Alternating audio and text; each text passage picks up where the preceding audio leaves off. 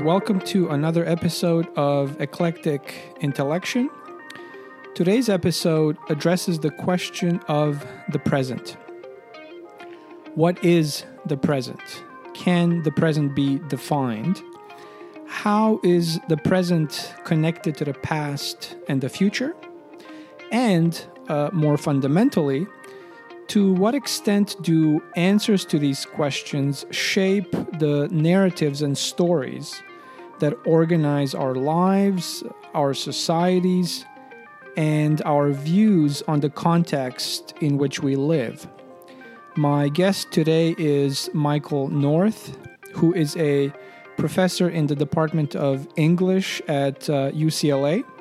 We are going to discuss his 2018 book, which is titled What is the Present? And which was published by Princeton University Press. So, Michael North, welcome to the podcast. Let me ask you the question with which I usually begin. Could you tell us a little bit about your academic background? Well, basically, I'm a scholar of Anglophone modernism, which means that I started out working on people like Ezra Pound and T.S. Eliot. But when I started working on them, this was at the beginning of, I guess you'd call it the cultural studies movement.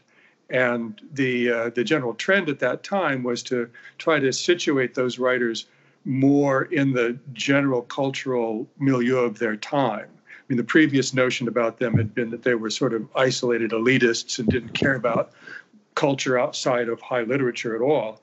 And of course, that's not true, but in the 80s and 90s, we spent a lot of time sort of demonstrating that. But what that meant was that it was possible to actually write about a lot of other things other than literature. So film and photography, popular culture. I wrote about comics. I've written a book about comedy, branched out into history of science and philosophy. So in the course of sort of expanding the purview of modernist studies, I guess, I've ended up writing about an awful lot of different things. Now, this specific book is on this problem of the present, how to define the present, what is the present. So how did that project stem from the rest of the project? So what is the connection? How did you decide to write about this? Well, I mean, I came to it through a kind of a long process. Actually, I had written a book about novelty. That book started out I was investigating Ezra Pound's famous slogan, "Make it new." And I was a little bit peeved by the way that got misinterpreted and misused. And so I started out in this sort of cranky way just to try to clarify the terms under which Pound used this slogan. But then it occurred to me that what was really important was to try to figure out what it meant to be new. And so that's what I did. I wrote a book about novelty. And instead of just worrying about what Pound meant about it, I actually tried to figure out what it actually means to be new. And so then the next step after that was to start thinking about the present.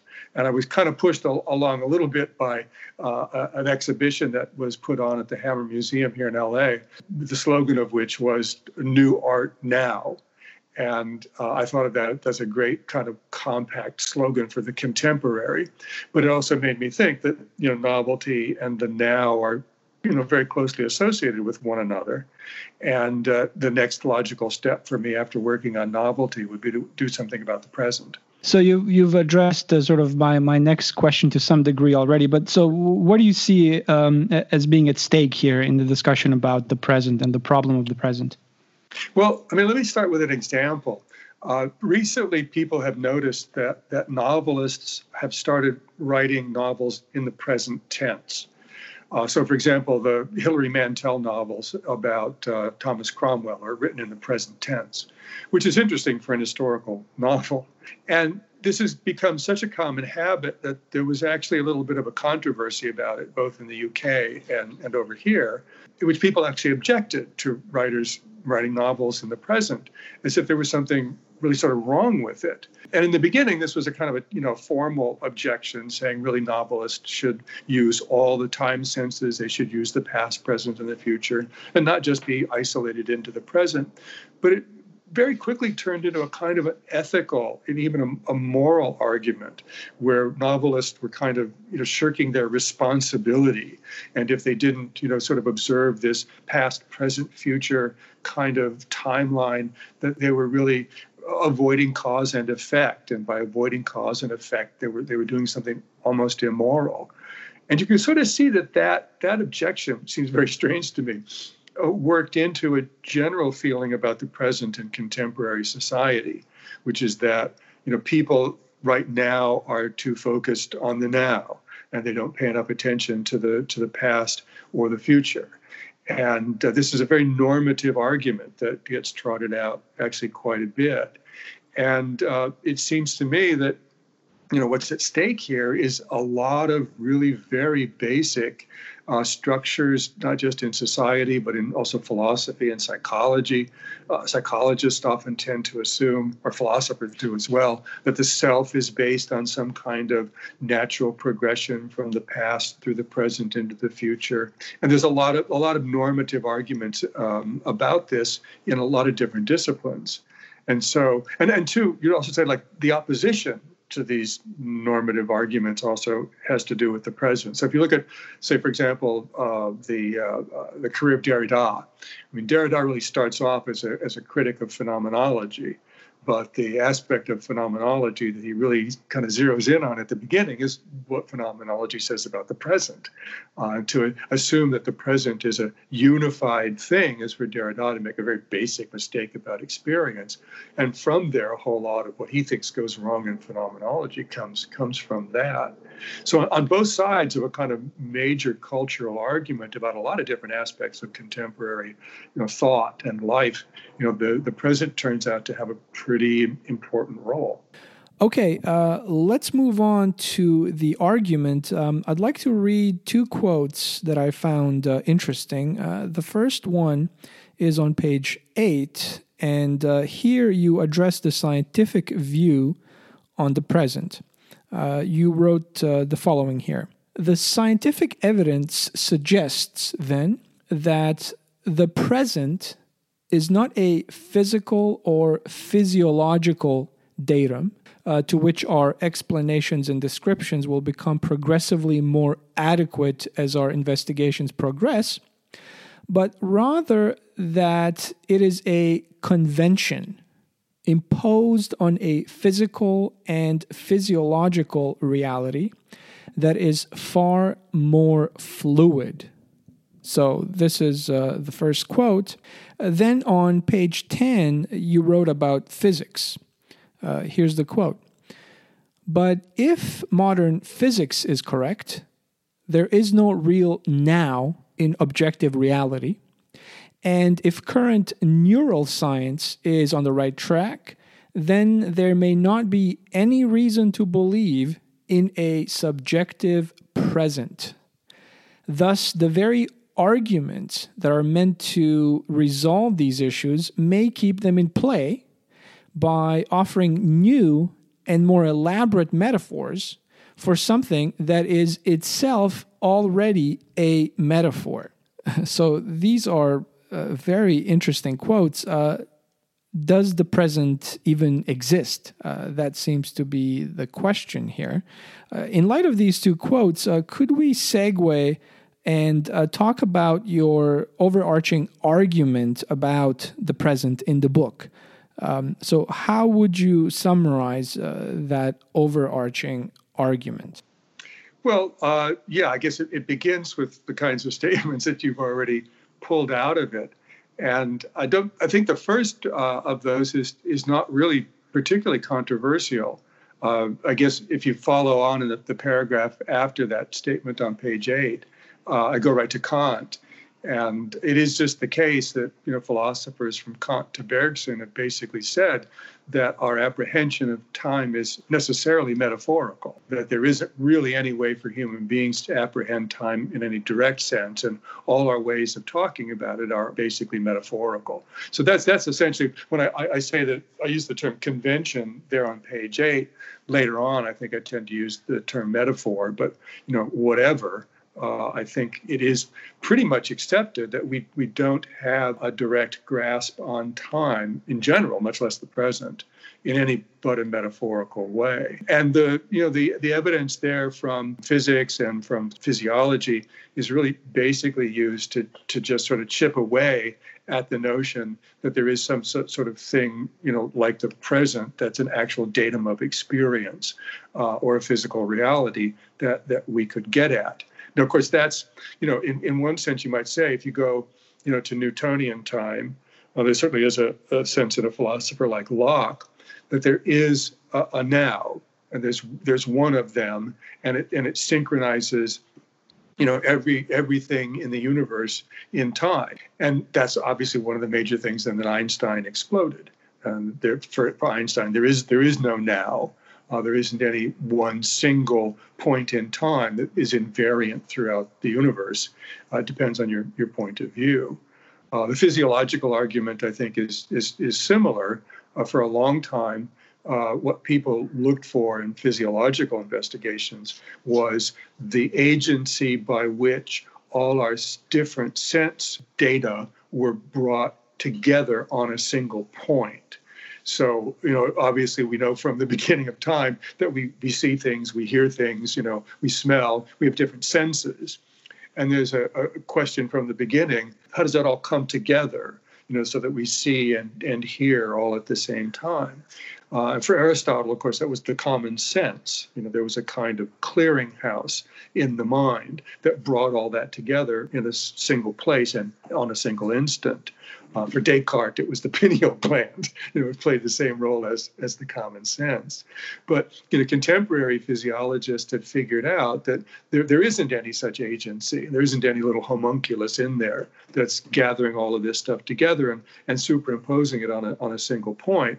But in fact, that the different sense data, they come to us by different pathways, at different rates. They come into different places, and that there's a really kind of quite variable sort of envelope of experience that doesn't have any particular size or shape or duration, and may change, in duration, from instant to instant.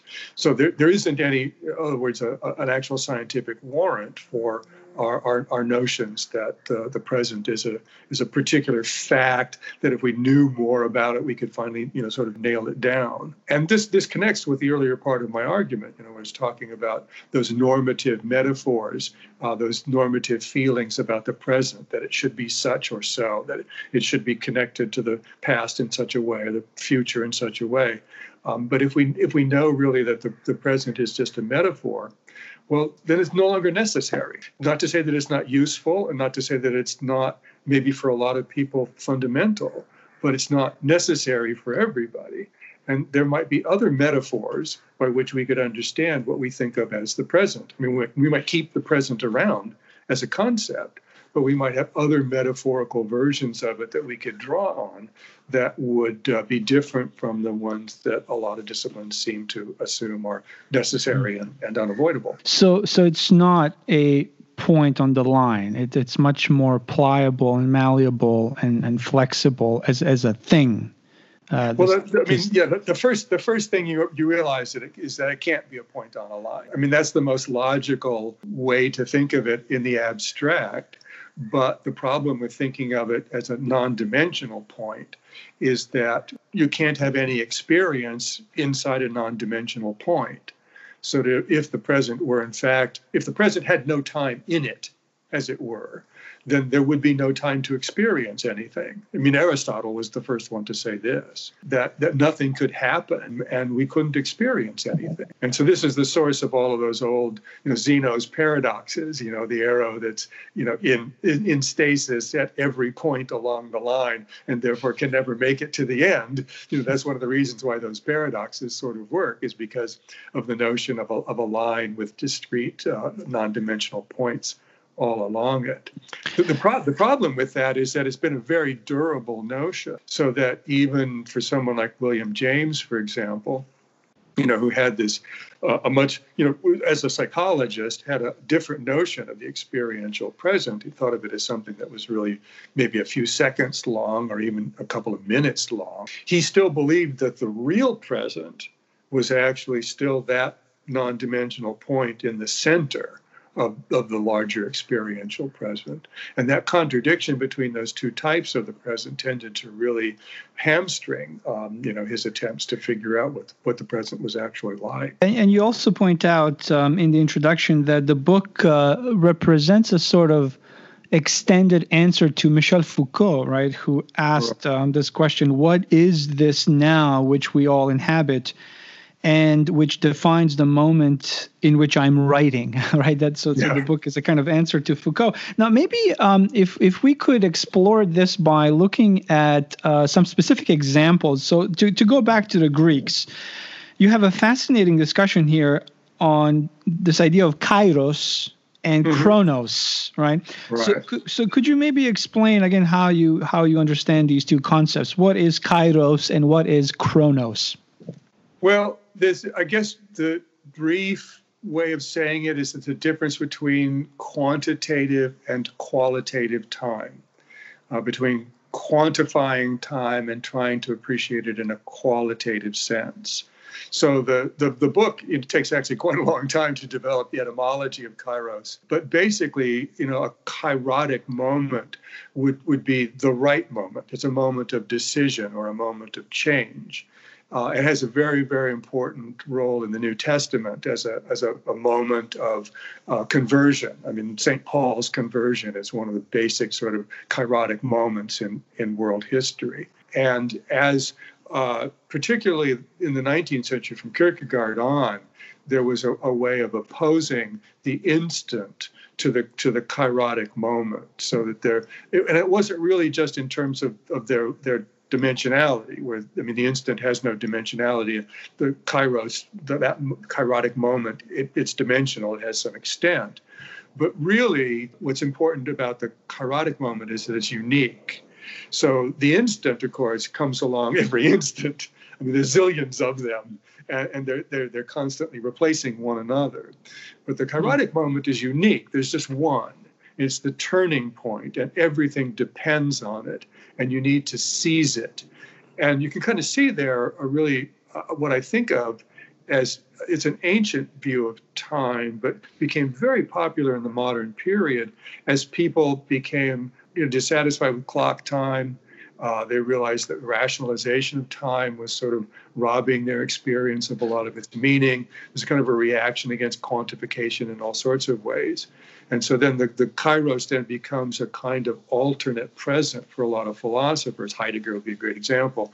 It's a kind of alternate version of the present where it's just unique and full of meaning and dimensional. And in fact, it has all of eternity in it, because everything changes in that moment. And that means then that all of eternity is compacted into this one little moment. So there's something sort of sublime about the kairos that is not there in the chronos, right? The chronos is the sort of atomized, uniform, homogeneous thing, whereas kairos again elevates one. It's on a different plane. There's a sense of vertical connection, right, that the horizontal chronos does not have.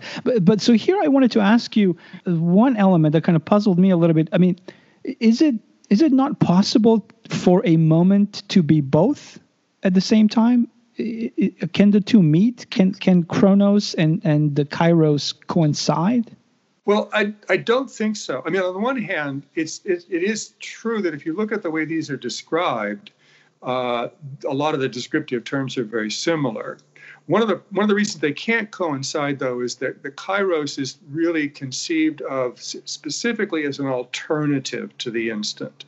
It's the exception. It's the difference.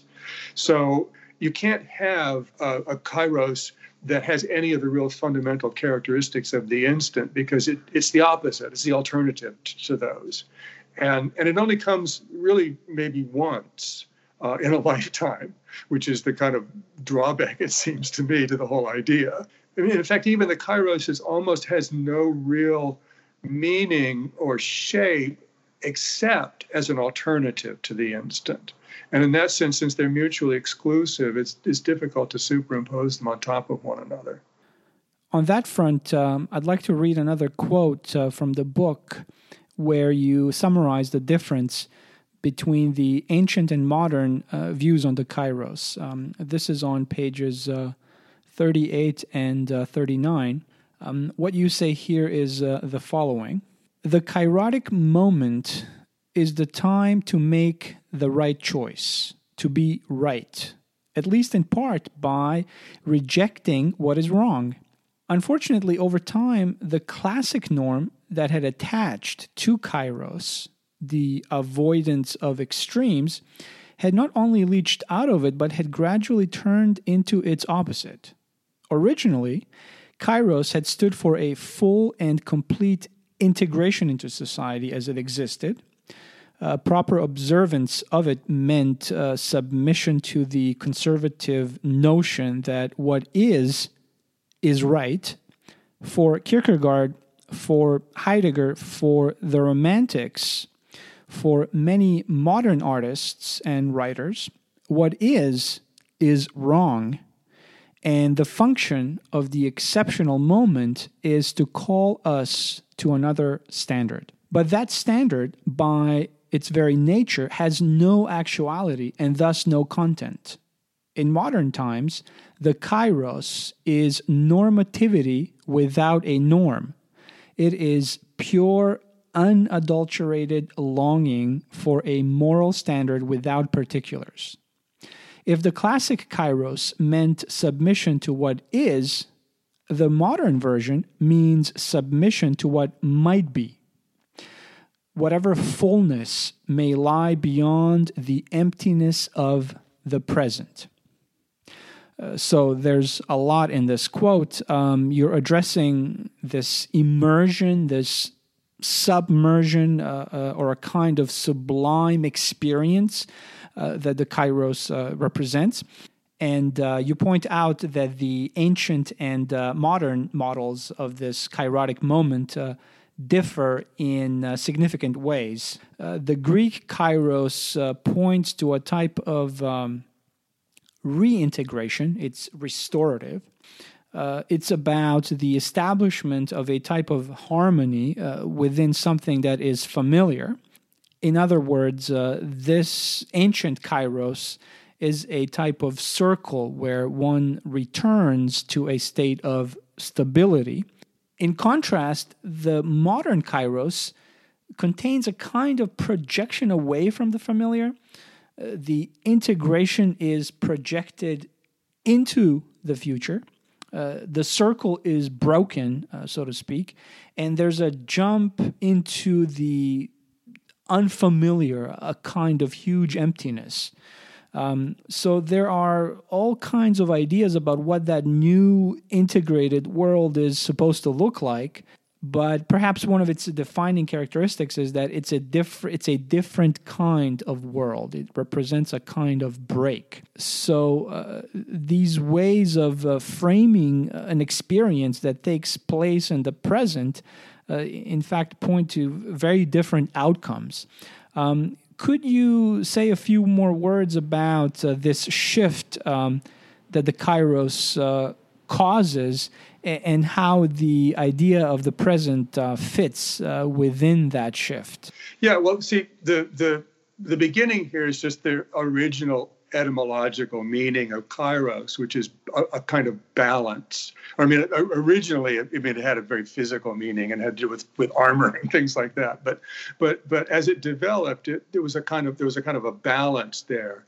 And particularly, it meant sort of balancing between extremes, the middle way, and it did have, I think, a socially integrative function, where you were supposed to find, the exact point between the extreme on one side and the extreme on the other side, and that was supposed to sort of reconcile you to things.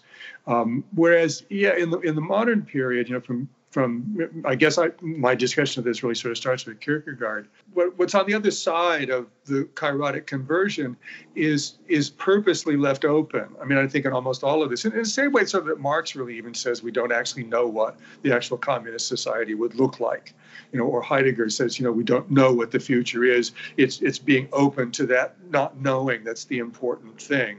So there really isn't any, since what's being conceived of here is just the exception to everything that is, it doesn't have any actual content or any shape. But at the same time, it does have a really very strongly normative sense to it. It's still, the moment of decision or conversion is a moment at which you need to make the right choice. What you need to do to be right here is just to sort of leap into a future that you don't really actually know anything about. So that's why I call it kind of a normativity without a norm. Because it's just, there's a longing here, I think, for something that is as solid and as useful and as authoritative as, let's say Christianity or a pre-Christian body of belief for the Greeks, but that has to be conceived of somehow beyond everything that now currently exists. Okay, so you mentioned Marx, so that's actually what I was going to ask you next. So if we think about these endpoints, the sort of Marxist utopia as it's projected is, again, this sort of amorphous, very vague, content empty. How would that intersect with what you're saying here about the kairos? Well, obviously there are differences, but there might be a similarity here. And one of the things that I think unifies all of these sort of kairotic theories, if you want to call them that, is an emphasis on the sudden and the total and the violent, as in contradistinction to a kind of present which is based on the instant, where instants are repetitive and similar, so there, you get a kind of ordinary duration, you get repetitiveness, you get sameness. So the alternative here is kind of instantaneous, total, and often violent change. There's a couple of references to Marx in the book, but really I think the reference in this chapter is more to Benjamin, and to the Benjaminian notion of, sort of this sort of apocalyptic openness, the break in which everything is totally altered, but in which we don't really know, what lies on the other side. So there is something a little, I actually even managed to bring in Jameson here to give a critic from the left, who does say that there's something kind of scary about, the violence, the potential violence of the total change that's imagined by this kind of theory. Well, the other question I had was to compare this to the Hegelian final point. For Hegel, it's a little bit different, right? You kind of get to the final point, and then it's a very solid final point, and you're in the present, and that is the final point. Yeah, I guess there's a difference then, between, I guess the teleology of the Hegelian system tends to get kind of taken out of this. For a lot of Marxist versions, and obviously that teleology would still exist, and there would still be a solid point that you would get to, and I guess a notion in which history would conclude, which history would be finished. And I'm not going to say a whole lot about the Marxist implications of this, because it would get into Marx in a way that I don't ever do. I certainly don't do it in the book. But it is often said about, a putative Marxist future that we don't really know what it's going to look like, because we don't have any prototypes really to work with. All we have is the current system. And in that sense, though, we might actually, end up at an actual ending point. We might not know what it is. So that, maybe that's a difference in between what I'm talking about and sort of an alien system where teleology can be foreseen. Let's maybe just spend a few more moments then on someone that you do talk about thoroughly in the book, Husserl, right? And this idea of the rough now. And I pronounce it. What's your favorite? How do you pronounce his name? I always say Husserl. Yeah, so you talk about him here, page 57. I've taken some notes here. So could you maybe just summarize what this rough now meant for him, and also this metaphor of the comet's tail? How does that fit into the discussion about the present?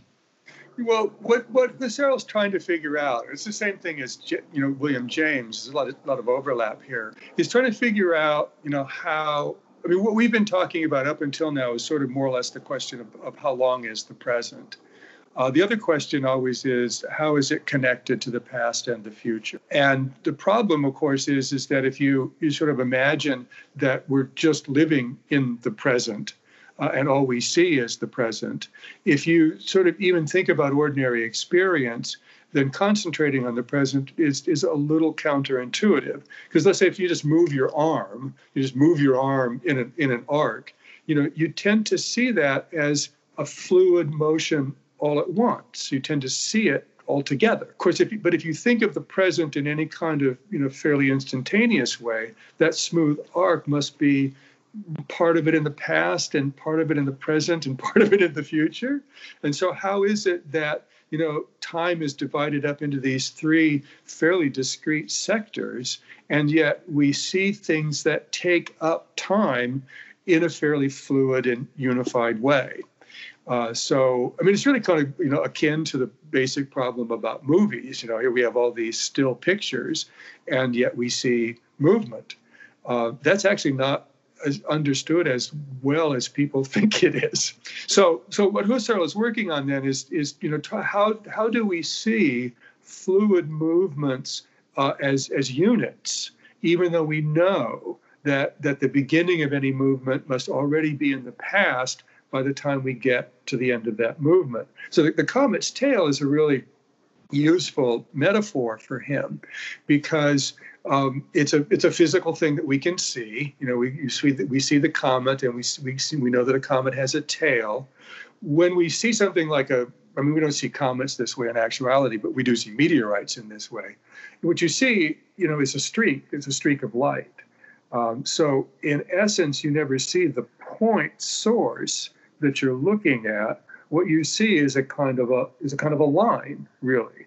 And that's an odd thing, because what you are, in a sense, actually seeing is the past at the tail end of the line, the present somewhere in the middle of the line, the future, because you can't say you're seeing the future, but Husserl even tried to say that you could do that. But in other words, the physical fact of an optical after image turned out to be a very powerful prototype for a lot of people about how time must work in the mind generally. So that there are these Nachklange, there's these traces of the past, these repetitive traces.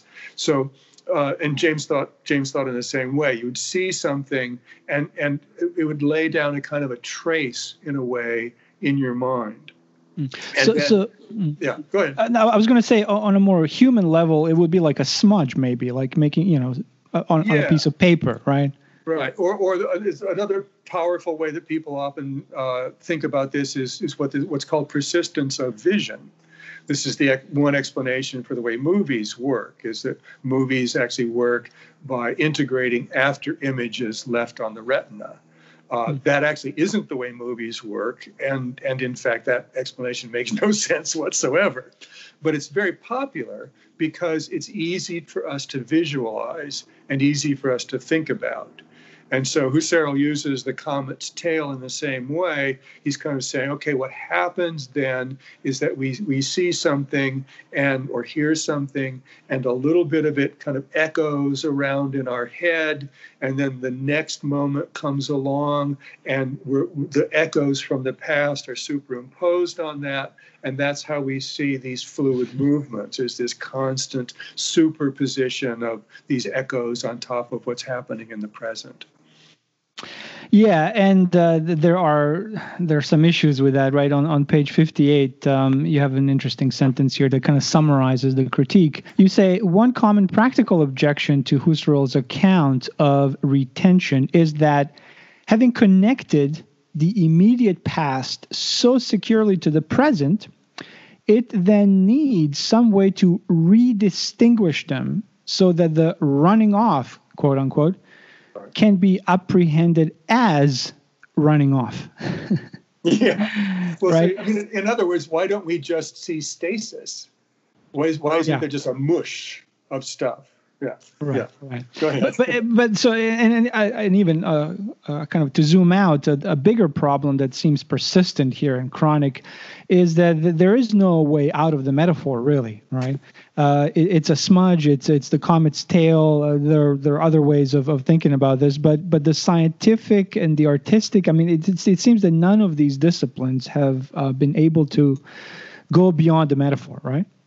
Well, no, I don't think there really is any way beyond metaphors. And I think a lot of when I read back over these parts of the book, I mean, the clear implication of what I'm saying here is that these folks are wrong.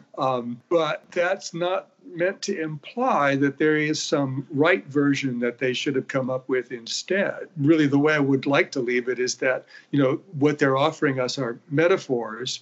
These metaphors have been used very powerfully as if they were actual and therefore inescapable and necessary. But there are other metaphors, and that what we should be looking at is really like how the metaphors work and what their effects are, and what the consequences would be of using different metaphors, and certainly what the consequences would be of not assuming that some of our old metaphors are absolutely necessary, and that therefore it's somehow morally wrong for us to act in contradiction to them. We're going to run out of time very quickly here. So let me bring another element in here that you talk about. There's also this idea of power and how power can actually shape the way we think about the present.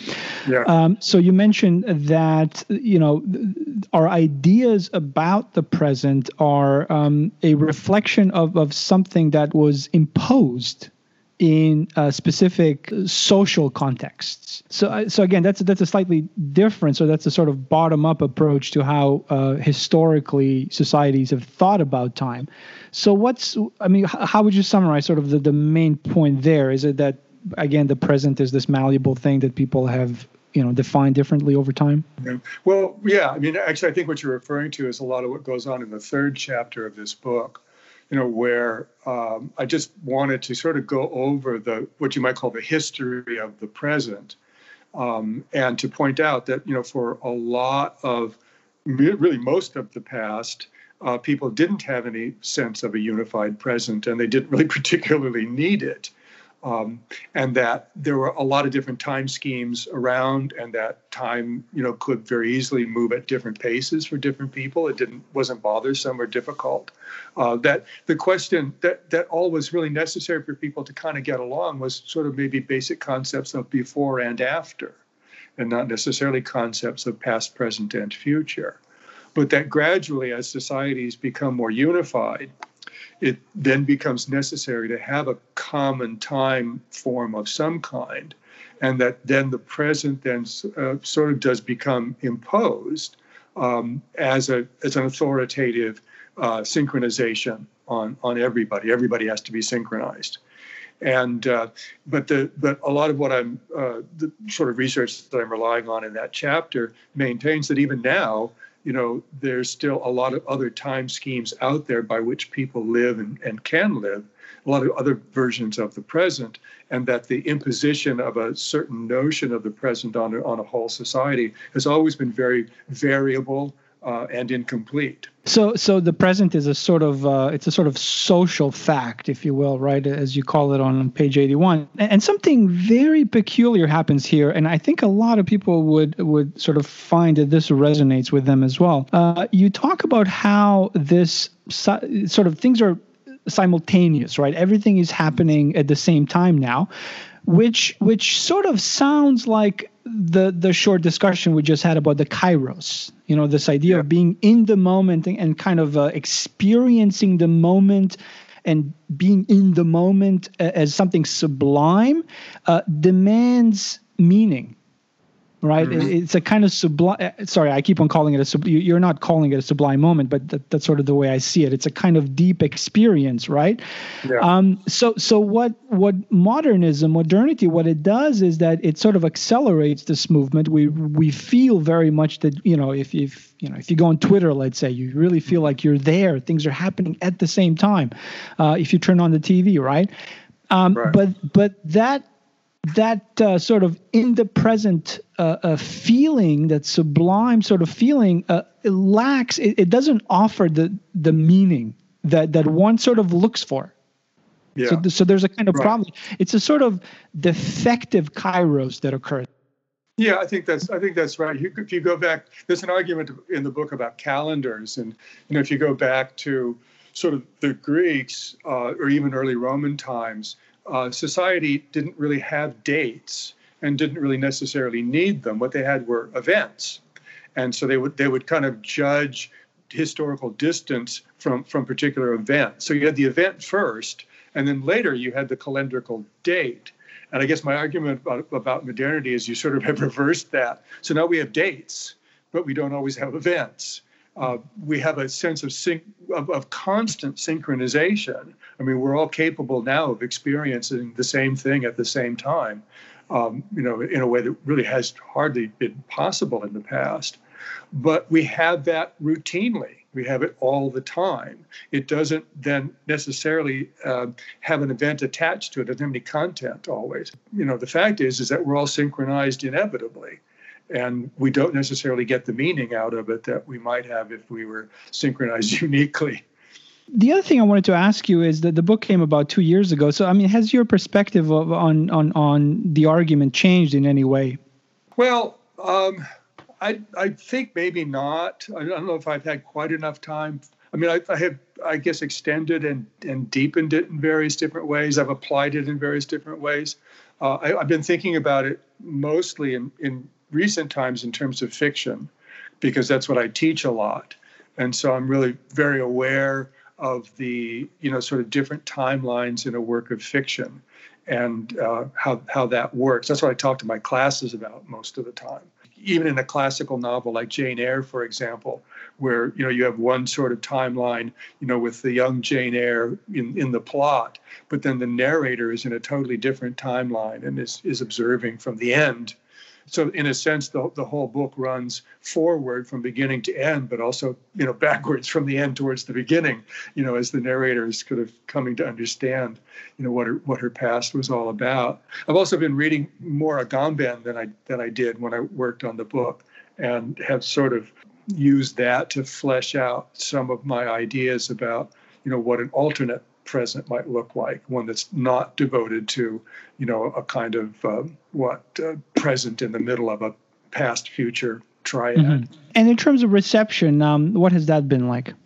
Well, I find that difficult to answer. I don't read reviews, which is probably a bad policy for a scholar, and a bad thing to admit. In comparison to the novelty book, which I got a lot of feedback about right away, I can't honestly say I've gotten a lot of feedback about this one. And I frankly kind of wonder whether what may be going on here is that the book is a bit too interdisciplinary. I think there's a problem with really interdisciplinary work anyway, in which that, in the ideal state, it appears to a lot of people, but in the non-ideal state, it doesn't appeal to anybody. So the intersection, of people who care about all of these things might be too small. I don't know. I mean, again, I must say that it struck a chord with me because, again, this podcast, I've named it Eclectic Intellection. So I love this kind of stuff. Yeah, it's definitely wide ranging. So on the last 2 pages, you say a lot of interesting things as well. And one thing you mentioned here is this idea of remembering the present. And this is where I thought of meditation, right? This idea of trying to focus on the present. But it's also a little bit more complicated than that. You say on page 176, you say, the whole of time is always available, always present, and equally present, since we don't have to go through the intervening years to get to any particular point in time, right? So there's this sense of a kind of, it's there all the time, right? Yeah. I was going to say a buffet, but that's a pretty bad metaphor. But I guess one could maybe think of it that way as well. Right. So again, there's the sense of, being in the moment. And then the very last, I wanted to ask you to comment maybe on the very last sentence on 177. You say, extending the present beyond the end may be a way of suggesting that it is already extensive, as long as we avoid the traditional metaphors that pin it down. Well, what I was thinking about in the last paragraph there really was the kind of we have a sense now, and it's not that hard, of real apocalypse. I mean, we really think of ourselves in a sort of a what maybe pre-apocalyptic moment. And of course, one of the most popular things in popular culture right now is post-apocalyptic narratives and films and things like that. I mean, we really feel like we're coming to the end. And I was coming to the end of this book, and I was kind of thinking, really, what does it mean that a number of the people that I was focusing on, there's long discussions of Christopher Nolan in the book. There's a long discussion of David Mitchell. There's a long discussion of this wonderful graphic novel called Here. That these are all kind of very, very, very long-term narratives. They cover thousands and thousands of years, and they're kind of beyond the apocalypse. And I was just sort of thinking about those fictional structures as alternatives to our sense that we are in an apocalyptic moment, that somehow expanding our notions of the present in the way these artists do is also a way of getting ourselves out of the sense that everything is about to be concluded, that there isn't just a gigantic past that's always constantly available, but maybe there is also a gigantic future that's available as well. At least, there are fictional versions of that, like in the Nolan films or in Here or in the David Mitchell book. Yeah, absolutely. I mean, that's one of the big problems, right? This need for the end. And right, is there a way to sort of have a narrative that does not necessarily have an end that loops into some other direction? Yeah, I mean that's quite interesting. Well, again, in a few minutes we're going to be ending this conversation, but it will not end because it's going to be published ultimately. It's going to be available on this platform. So maybe that's one way to avoid the end as well. I do want to ask you just two more questions, maybe. So one is sort of the wider implications of your core argument. So this kind of just extends what we've been just saying a few moments ago. Yeah. So is one of the implications that we should be thinking about narratives, about ways to kind of, again, avoid this end focus, this sort of necessity to end things. And if that's a way out, I mean, what are some practical ways of doing that, maybe? Yeah, I don't know. I don't want to put myself in the business of offering practical advice to people. But it is the case that, like what I was saying about David Mitchell, that's in a whole argument about narrative. And one of the implications of my argument has to do with, the very common notion in a lot of disciplines that narrative is absolutely fundamental to human thought and life. And part of that, of course, is the notion that narratives have a teleology, they have an end, they have a conclusion, and that really it's somehow morally suspect to do without that. And one of the things that I talk about in the analysis of David Mitchell's Cloud Atlas that shows up in this book is the way that Mitchell really seems to be calling on people to be willing to interrupt their narratives and to kind of just take a sort of a leap into the future, without necessarily knowing what's going to happen. At the very least, it calls into question the notion that narrative is absolutely necessary to everybody. And I think that has fairly wide implications because that's a common assumption in a lot of disciplines. Right. So in Cloud Atlas, he puts the end of the story in the middle of the book. And so then you have to sort of work your way back to the beginning, right? Yeah, and he interrupts each little subset narrative within the book is interrupted. And, as this happens to you, you get very frustrated and you want to say, okay, I want to know the end, what's going to happen. But there's obviously a strategic reason for doing that. And there does turn out to be a kind of a moral and I think ethical argument in the book for a certain sort of open-endedness and for a different kind of timeline than the one that ordinary narratives work on. I think there's similar argument in a lot of Nolan's movies.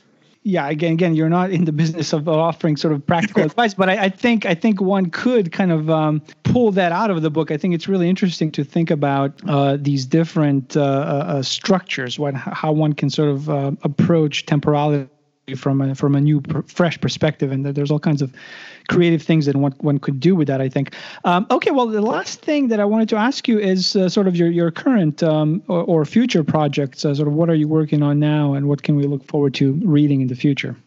Well, I guess what I've decided to do, I mean, really the two books that I've done most recently on novelty and on the present, in a way were justified for me as a modernist scholar because those are sort of basic constituents of modernity.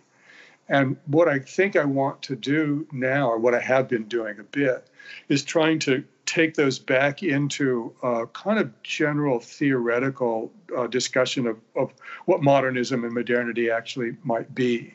So trying to understand modernism not in terms of not in the empirical way in which a lot of people would do it, by taking a lot of modernist works and adding them up and trying to find out what the common constituents are, but trying to look at what the building blocks are. I mean, how does novelty, how do the present, maybe other sort of modal building blocks of the modern, how do they work? So I'm basically working on a kind of what you might call non-empirical account of modernism, and one that in weird ways actually starts back with Pliny and comes forward through people like Winckelmann or actually Vasari in art history, and tries to understand, the notion of the modern in a very, very broad, large-scale historical way. Okay. Well, perfect. I think this is a good place to end. So thank you again for taking the time to talk to us about your work. Appreciate it. Sure. Thanks for asking. All right. Thank you.